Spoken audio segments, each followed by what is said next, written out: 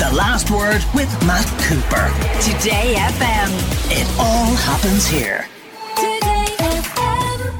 OK, John Gibbons is with us for our weekly environment spot. John, did you hear the Minister for Agriculture, Charlie McConalogue, there? I put it to him that you had tweeted today about this deal with China and how is it possible to export beef to China as well without increasing our emissions.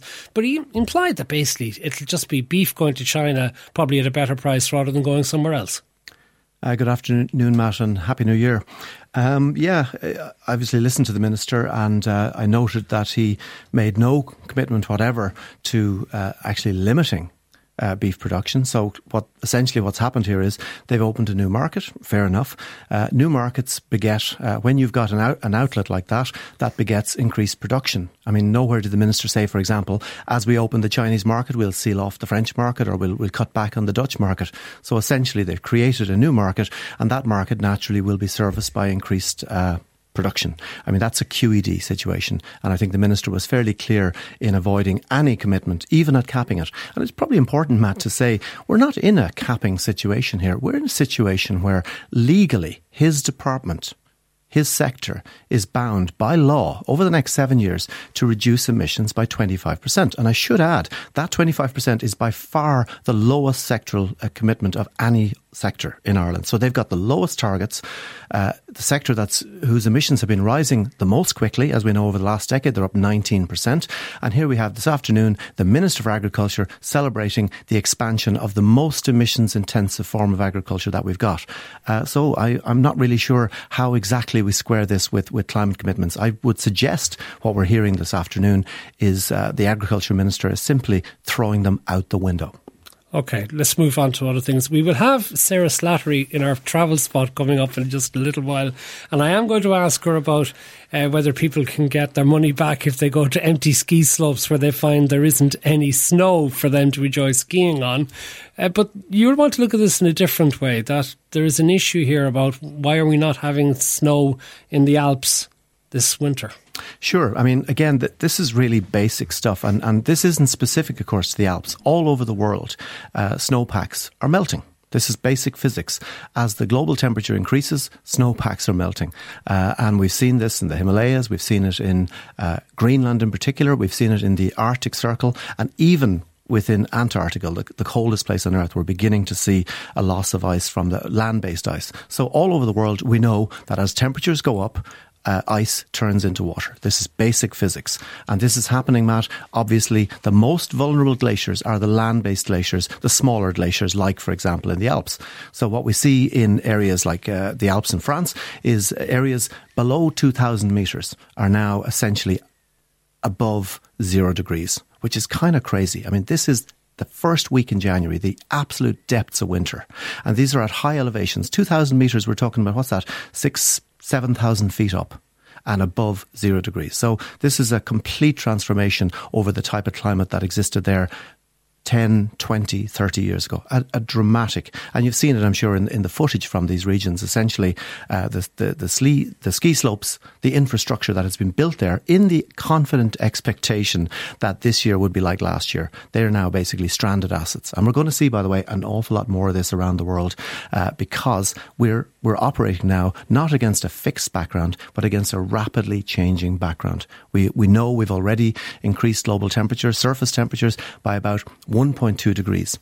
And we also know that increase has been accentuated high up in the Arctic. And we know the Arctic is warming much more quickly, and that in turn is having other effects on our global climate system. Yeah, but hold on. If you're saying that, how come we had such heavy snow in the United States before Christmas? Yeah, the United States was an interesting anomaly. What we had there basically, one of the effects of climate change that we're seeing, and meteorologists have understood this for some time, is that the jet stream, which is basically a high altitude stream of fast moving air, which is kind of pinned between the sort of mid latitudes and the high latitudes. So, for example, it's the reason why your flight from America comes back maybe an hour quicker going from east to west. It's in fast-moving air. So that jet stream has a huge influence over weather in the Northern Hemisphere. Vast influence. Now, when the jet stream what happened last month in December in the US, the jet stream bulged down from the Arctic. And because of increased temperatures, the jet stream is becoming wavier. It's unable to hold its position in its line. So it bulged down into North America and basically it dumped Arctic weather directly over North America. So that's what happened there. What we're now seeing in early January is the jet stream bulging upwards and dragging up air from Africa up over Europe in the depths of winter. Now, if you look back over the record, have we had anomalous weather conditions before? Yes, we have. However, the record breaking that happened in early January this year, there's nowhere on the record, and I've looked at this in detail. I'll give you a small example, Matt. The temperature recorded in Warsaw on the 1st of January, 19.1 degrees, that broke the high temperature record for Poland by 5 degrees in a single day. Now, that's the equivalent to somebody running the 100 metres in 4 seconds. You'd say, what the heck is going on? Essentially, we have, if you like, we have a weather system that is on steroids. And these, remember, in Europe, we have fantastic, detailed, instrumental temperature records, Matt, going back hundreds of years. And they're falling like ninepins at the moment. Of course, there are people who say they're happy enough because at least this means we don't have to spend as much money on gas and electricity maybe in these winter months. Yeah, it's an ill wind that blows no good. I mean, the higher temperatures in Central Europe may give us some slight reprieve. There's no question about that. Unfortunately, it's a very small consolation considering the overall disruption that travels with this. And, you know, it's really throwing nature out of whack. We're breaking down the seasons. And as I say, we're seeing temperatures happening and this is, by the way, again, this is not a regional thing. The particular anomaly we're talking about swept from France, Spain, Poland, Germany, the Czech Republic, Holland, Belarus. This is a huge system. Yeah, I'm just looking at some of the figures. Like 25.1 degrees Celsius at Bilbao Airport in the Basque Country. People sunning themselves at the Guggenheim Museum in January, the start of January.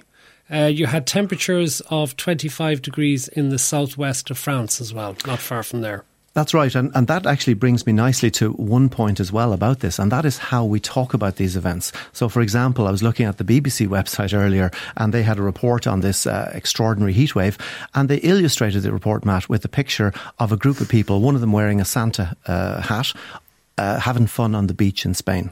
Now, of course, it's amazing and it's great, but guys, we've really got to look at this. A listener says it was freezing up to Christmas in Ireland. What are you on about? Well, I guess we've got... It was only 2 weeks of extreme cold weather in what was the warmest year on record in Ireland. That's correct, exactly. So I think we have to understand the distinction between weather and climate. And as you correctly said, what we're seeing is that the climate system, we've just had our warmest year ever recorded was 2022. Within that, we still have weather variability. We're still going to get days that are cold. Of course we are. OK, listen, a final brief one. Tell us about the new government legislation that came into force today on tobacco companies. Yeah, the plan here, Matt, is basically...